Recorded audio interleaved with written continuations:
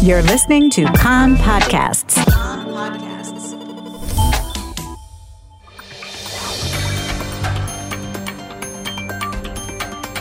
You are listening to the English language news of Kan, the Israeli Public Broadcasting Corporation. Good afternoon. It's 2 p.m. in Israel, Thursday, May 18th. This is Aryeh O'Sullivan with the top news at this hour. Today is Jerusalem Day, marking the reunification of the city during the 1967 war with Jordan, and security forces have braced for possible tensions between Jewish celebrants and Palestinians who have threatened violence. Thousands are expected to participate in the afternoon's flag march from the center of town through the Old City, culminating at the Western Wall Plaza, where a large prayer session is expected to be held in honor of the 56th anniversary of the reunification of the capital.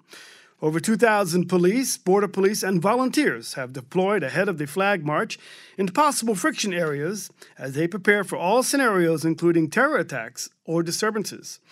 Earlier today, hundreds of visitors, including ministers and tourists, went up to the Temple Mount this morning, all without incident, despite fears it could spark trouble.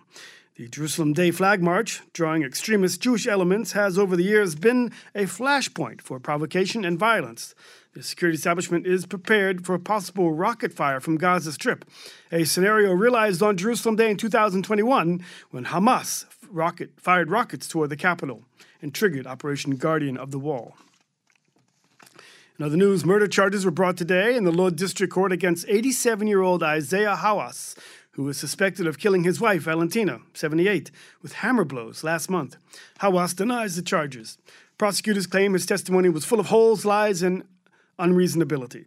They have asked him to be remanded in custody until the end of legal proceedings against him.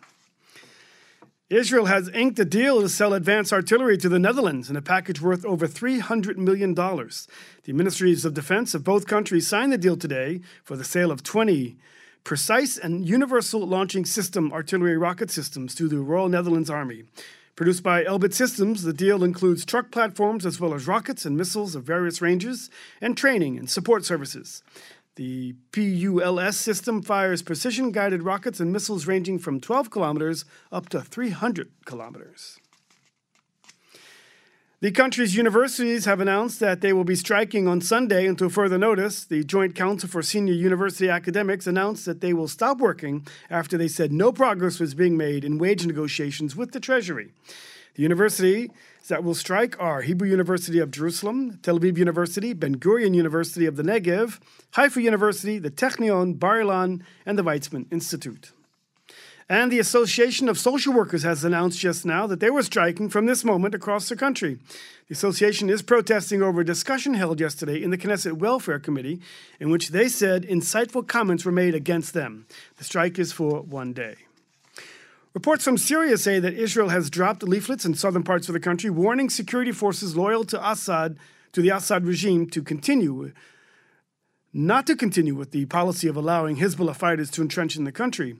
The flyer reads, the regime forces are giving Hezbollah free passage in roadblocks, and they are presenting a danger for the people in the region and for Israel.